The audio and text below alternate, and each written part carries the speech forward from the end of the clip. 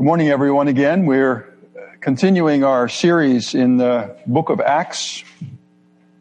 We're moving along through the book. It's sometimes long swatches of text like last week, and we just kind of went through and told the story a little bit. And sometimes, like today, we'll be reading the story, and you can then be following along in your Bibles at home or on the screen here. Today we're going to be looking at chapter 8 of the book of Acts. And if you had a chance to look at this chapter before today, or if you remember it, it's really the story of two men. Simon, the sorcerer or the magician, and then the Ethiopian eunuch as they connect to Philip, the evangelist. And so I want to go through these stories, and as I've been working on them and thinking about them this week, what has been foremost in my mind is trying to a little bit place myself in the shoes of these two men. What kind of men were they? What were they like? What was going on inside of them in these stories, as much as we can tell that? And then what did the good news of Jesus do to them? How did it change them? So we're going to do a little deep dive into each of these two people this morning. So I invite you to open your Bible if you have one, or again, follow on the wall or on the screen. We're going to read the first 25 verses of the book of Acts to start off with.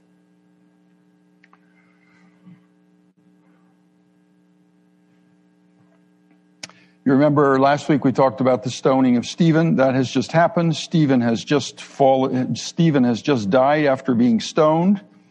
And then Acts 1 begins Saul, and we're going to come across Saul, of course, very quickly, like next week, approved of his execution. And there arose on that day a great persecution against the church in Jerusalem, and they were all scattered throughout the regions of Judea and Samaria, except the apostles. Devout men buried Stephen and made great lamentation over him. But Saul was ravaging the church and entering house after house. He dragged off men and women. Saul was an equal opportunity persecutor, and he committed them to prison. Now those who were scattered went about preaching the word. Philip went down to the city of Samaria and proclaimed to them the Christ. And the crowds with one accord paid attention to what was being said by Philip when they heard him and saw the signs that he did. For unclean spirits, crying out with a loud voice, came out of many who had them, and many who were paralyzed or lame were healed. So there was much joy in that city. But there was a man named Simon, who had previously practiced magic in the city and amazed the people of Samaria, saying that he himself was somebody great. They all paid attention to him, from the least to the greatest, saying, "This man is the power of God that is called great." And they paid attention to him, because for a long time he had amazed them with his magic. But when they believed Philip as he preached good news about the kingdom of God in the name of Jesus Christ, they were baptized, both men and women. Even Simon himself believed, and after being baptized, he continued with Philip. And seeing signs and great miracles performed, he was amazed. Now when the disciples at Jerusalem heard that Samaria had received the word of God, they sent to them Peter and John, who came down and prayed for them that they might receive the Holy Spirit. For he had not yet fallen on any of them, but they had only been baptized in the name of the Lord Jesus. Then they laid their hands on them, and they received the Holy Spirit. Now when Simon saw that the Spirit was given through the laying on of the apostles' hands, he offered them money, saying, "Give me this power also, so that anyone on whom I lay my hands may receive the Holy Spirit." But Peter said to him, "May your silver perish with you, because you thought you could obtain the gift of God with money. You have neither part nor lot in this matter, for your heart is not right before God. Repent, therefore, of this wickedness of yours, and pray to the Lord, that if possible, the intent of your heart may be forgiven you. For I see that you are in gall of bitterness and in the bond of iniquity." And Simon answered, "Pray for me to the Lord, that nothing of what you have said may come upon me." Now when they had testified and spoken the word of the Lord, they returned to Jerusalem, preaching the gospel to many villages of the Samaritans. Now, I've had, of course, a lot more time this week than you have to think about this man, Simon. But what was Simon's problem? What did he struggle with? And it's pretty clear that his problem was that he lusted after power. He was a magician. William Willimon says that magic may be defined as the attempt to control, to have power over divine powers through the application of certain techniques and esoteric formula.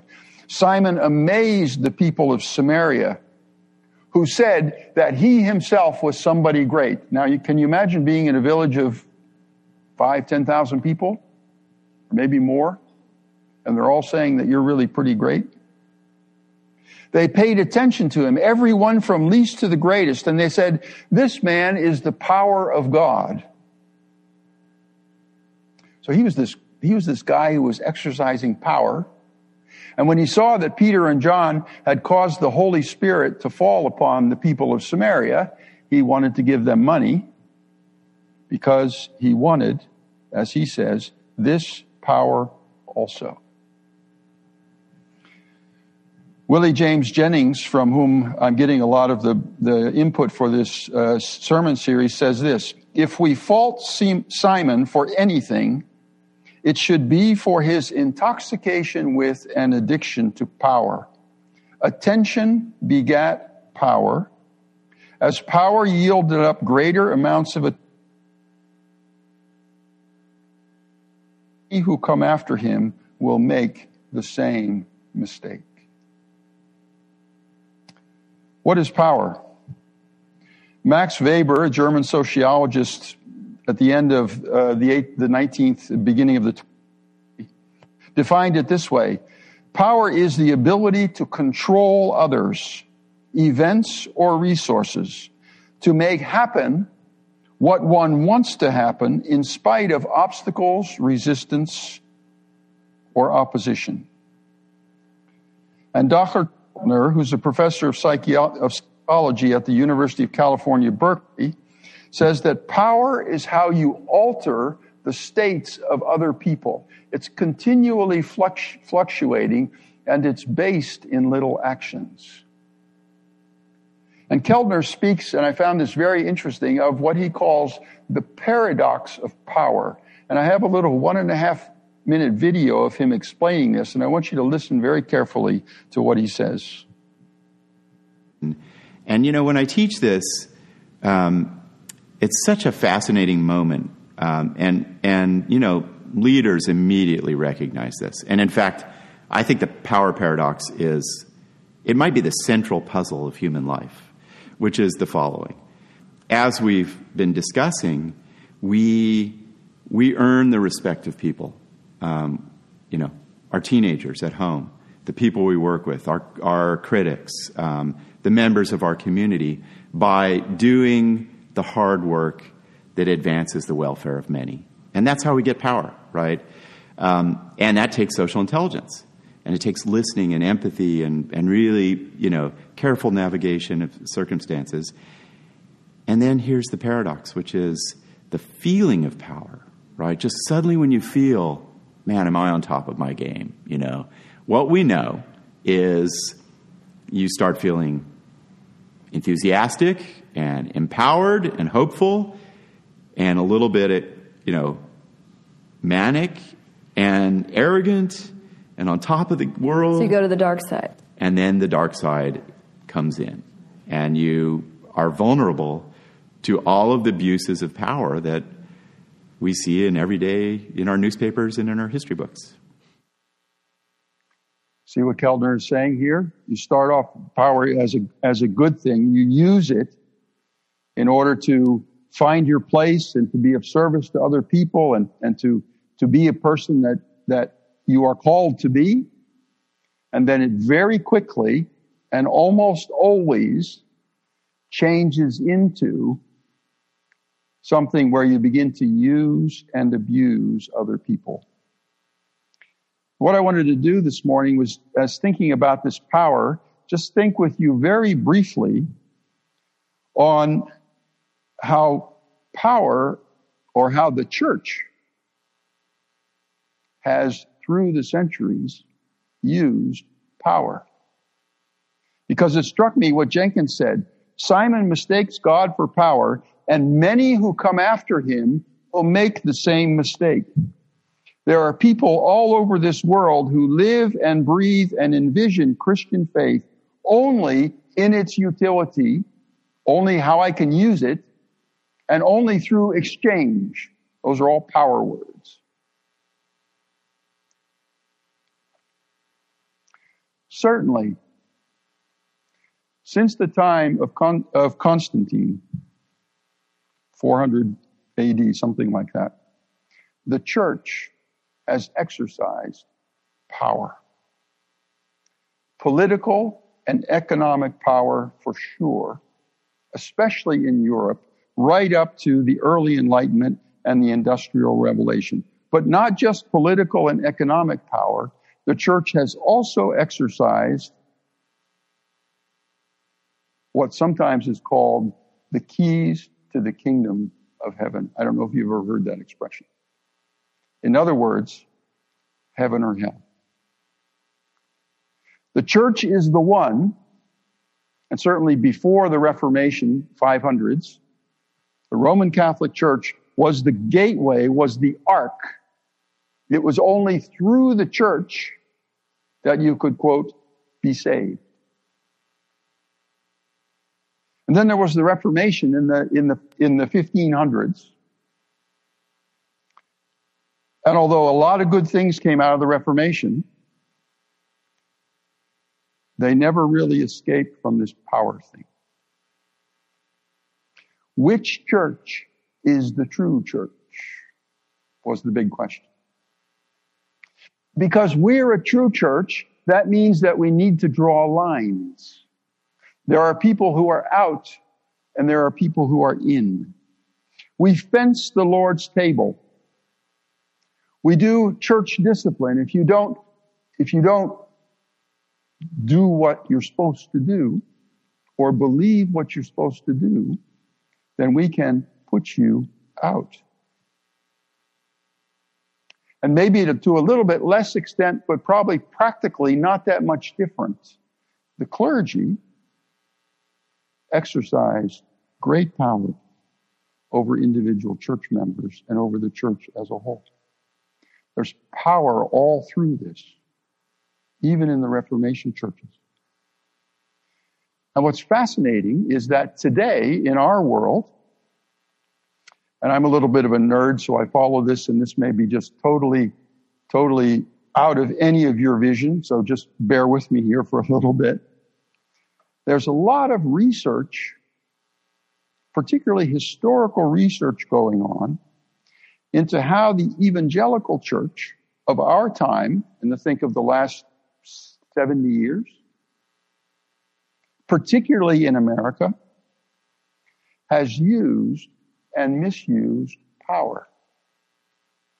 There are two books, at least two, there are more, but there are at least two that speak of this quite clearly. The first one is by Kristin Kobes Du Mez, who is a teacher of history, a professor of history at a school that a lot of you will know, Calvin University in Grand Rapids.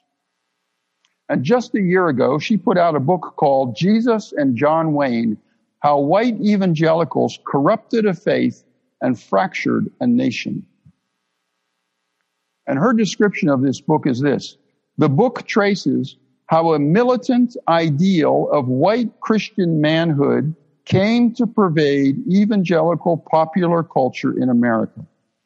For the last 75 years, heroic ideals inspired by mythical warriors, soldiers, and cowboys, many of them portrayed on screen by men like John Wayne and Mel Gibson in the movie Braveheart, transformed the faith itself, replacing core biblical teachings such as loving one's neighbor and one's enemies with a militant battle cry.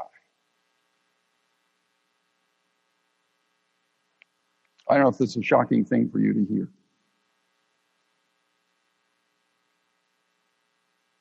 There's this militant masculinity biblical patriarchy, family values, which feature the submission of women, particularly to their husbands, but in some cases, even to the general society, which leads to a culture of abuse, especially sexual abuse. And if you paid any attention to the news in the last couple of years, you're aware of this, not just in the general society, but in the church. There's a focus on male authority. There's a focus on militarism, glorifying the use of force.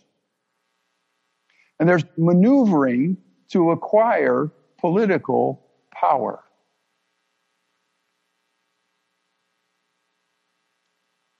So the church has been very involved, and in my humble opinion, perhaps even been involved in starting the culture wars. What are the culture wars? We need to be afraid of all kinds of things. And when we're afraid of things, and when we see our culture as a threat, we need to defend. And how do we do that? By exercising our power. Political, theological, personal, institutional. Every way we can, we use power.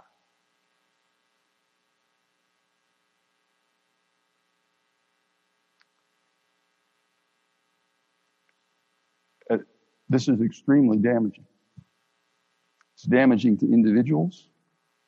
It's damaging to the church. And it's damaging to our witness. And I find it personally shocking and painful. As you all know, I haven't lived most of my adult life in the United States. Came back about 9 years ago. And this is what I found myself in, this culture. So there's Simon who's wanting power. There's the power struggles that we each as individuals have. And then there's this power struggle that's going on right now in our society. Partially, certainly, fueled by the white evangelical church. And Peter says to Simon, may your silver perish with you. What is silver? Power. Because you thought you could obtain what? The gift of God with money. The salvation, Simon, that you are grasping for, the freedom that you want, is actually a gift. It comes to you from God. It's not something you exercise. It's not power. It's a gift. And this is a very subtle thing. Most of you know that I volunteer for an organization that works with children in the youth system, the children and youth system of the United States, foster system, here in Delaware County and Chester County. And I can tell you there's a tremendous amount of power in that job. As I walk into homes and I see parents and I see kids, and I can have an opinion, and my job is to communicate to the judge in the court. And that's a power that almost nobody else in this scenario has. And it can be intoxicating to have that power. And it is literally a struggle to walk into a home and to walk into a situation and say, I'm not here to exercise power. I'm here to use the gift of God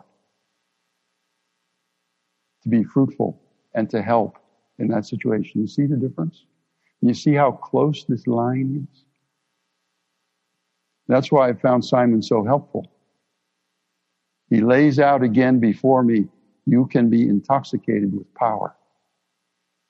But the way to get out of that as an individual and as an organization, as a church, Say, no, it's not about power. It's about God giving me a gift that I then turn into serving others. Now let's go on to the Ethiopian eunuch. We're getting short on time here. Acts chapter 8, verse 26. Now an angel of the Lord said to Philip, rise and go toward the south to the road that goes down from Jerusalem to Gaza. This is a desert place. And he rose and went. And there was an Ethiopian, a eunuch, a court official of Candace, queen of the Ethiopians, who was in charge of all her treasure. He had come to Jerusalem to worship and was returning, seated in his chariot. And he was reading the prophet Isaiah. And the Spirit said to Philip, go over and join this chariot. So Philip ran to him and heard him reading Isaiah the prophet and asked, do you understand what you are reading? And he said, how can I, unless someone guides me? And he invited Philip to come up and sit with him. Now the passage of scripture that he was reading was this: like a sheep he was led to the slaughter, and like a lamb before its shearer is silent, so he opens not his mouth. In his humiliation, justice was denied him. Who can describe his generation? For his life is taken away from the earth. And the eunuch said to Philip, about whom, I asked you, does the prophet say this? About himself or about someone else? Then Philip opened his mouth, and beginning with this scripture, he told him the good news about Jesus. And as they were going along the road, they came to some water. And the eunuch said, see, here is water. What prevents me from being baptized? And he commanded the chariot to stop. And they both went down into the water, Philip and the eunuch, and he baptized him. And when they came up out of the water, the Spirit of the Lord carried Philip away, and the eunuch saw him no more, and he went on his way rejoicing. But Philip found him at Azotus, and as he found himself at Azotus, and as he passed through, he preached the gospel to all the towns until he came to Caesarea. The Ethiopian eunuch, and just in case you're not aware of what this term means, a eunuch is someone who, in this case, mostly at a very young age as a young boy, had his testicles cut off, which means that he never went into puberty and became, in that sense, a man. And that was done usually in the courts of kings and of monarchs in order to ensure that they could trust this man not to impregnate any of the women of the harem, and not so to pass his seed on and mix it in with that of the royal family. That was the idea behind this, done in many of the ancient cultures. But this Ethiopian eunuch did have some power. He served the royalty. He was trusted. He was a steward of large land holdings, probably treasurers and properties. He possibly was wealthy. Another biblical example you might think is Joseph, who was the steward of the king Pharaoh back in Egypt, of the Pharaoh back in Egypt, and how wealthy and powerful he was. That's maybe the image that you should have. So this Ethiopian was not without power, but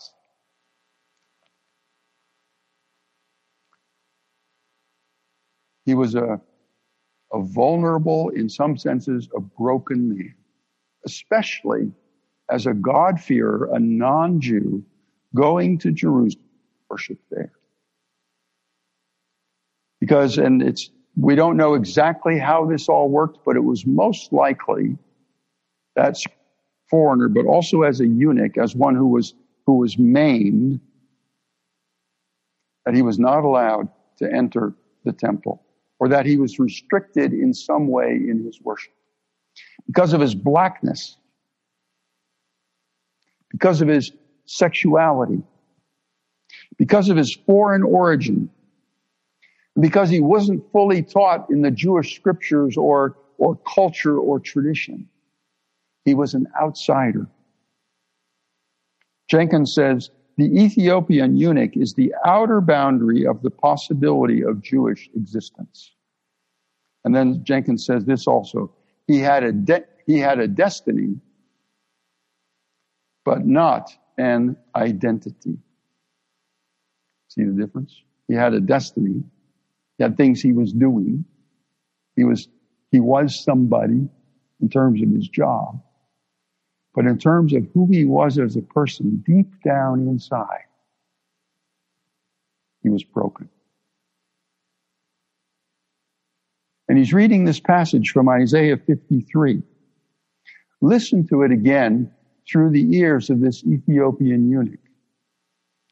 Like a sheep, he was led to the slaughter, and like a lamb before its shearer is silent, so he opens not his mouth.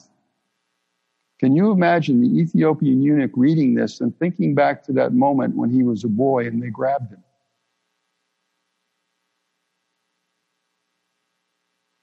And they took the knife. And he couldn't say a word. Like a lamb before his shearer is silent, so he opened not his mouth. Can you imagine him thinking of that day? Speaking of trauma.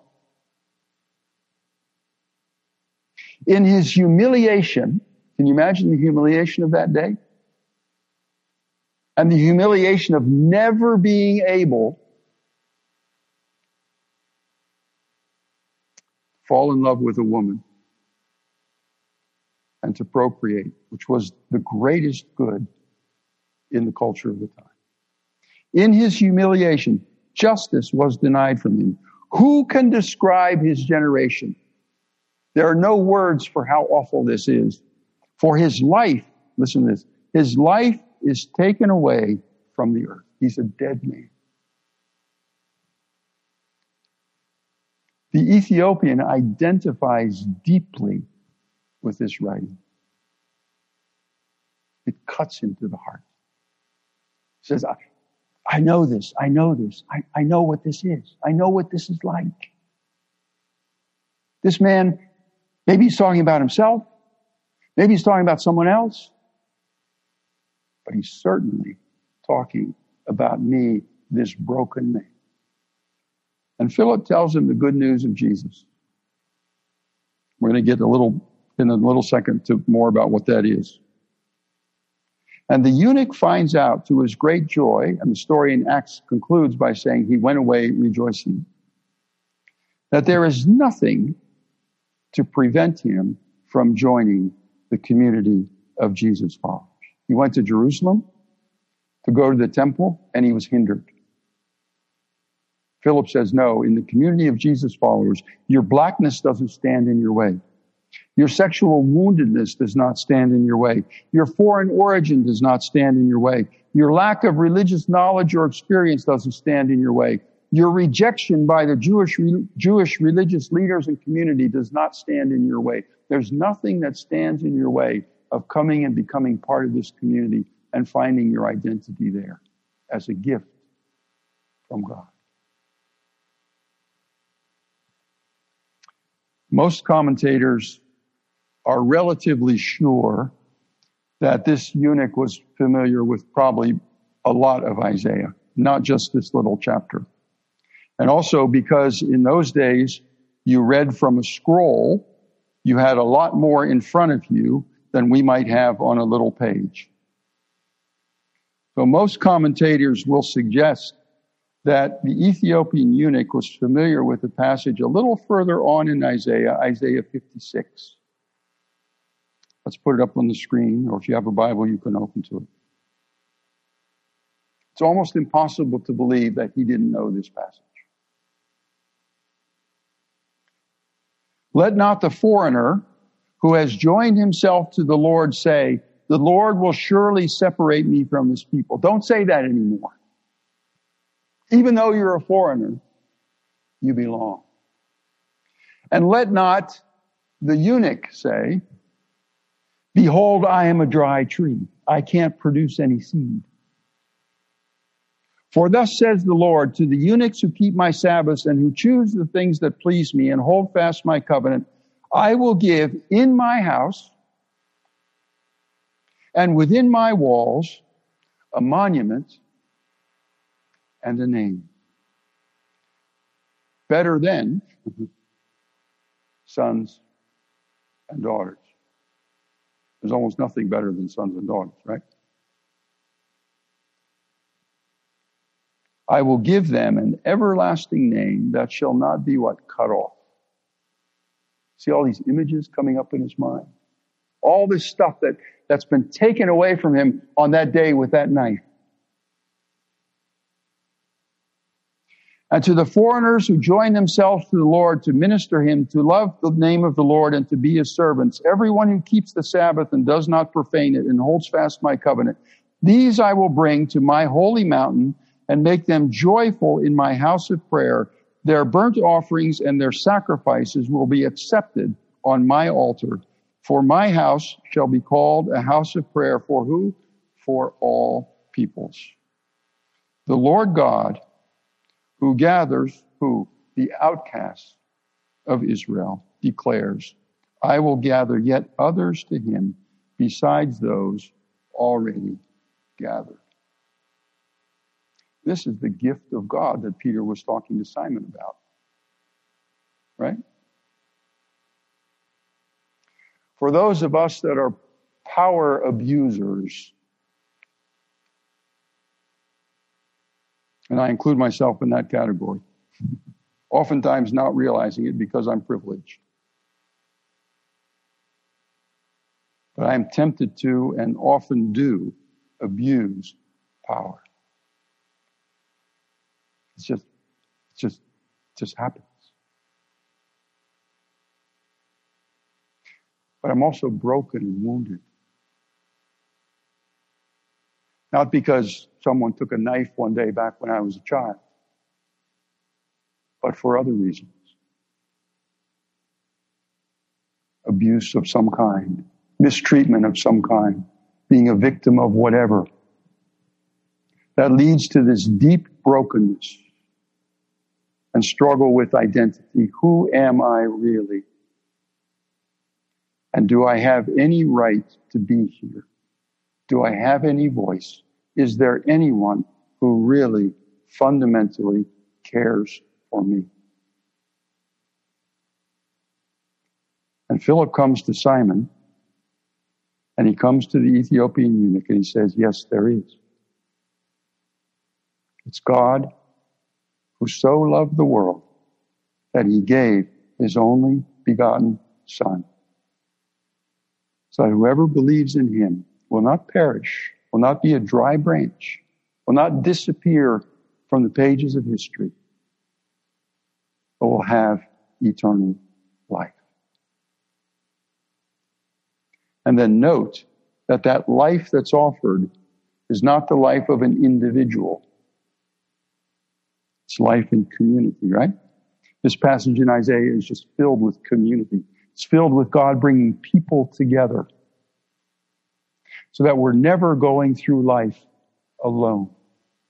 We're never the outcast. We're always part of God's community. Throwing a lot of stuff at you this morning.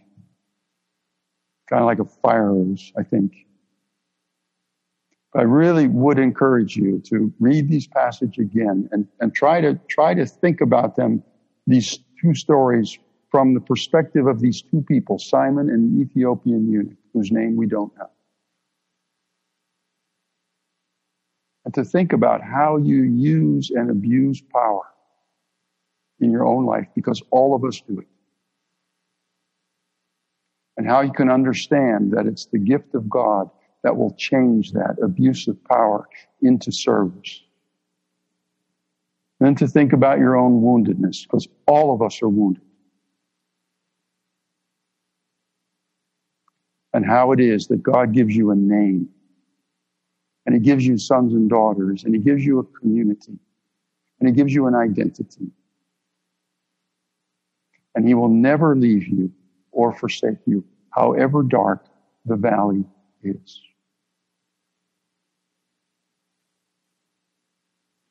Amen.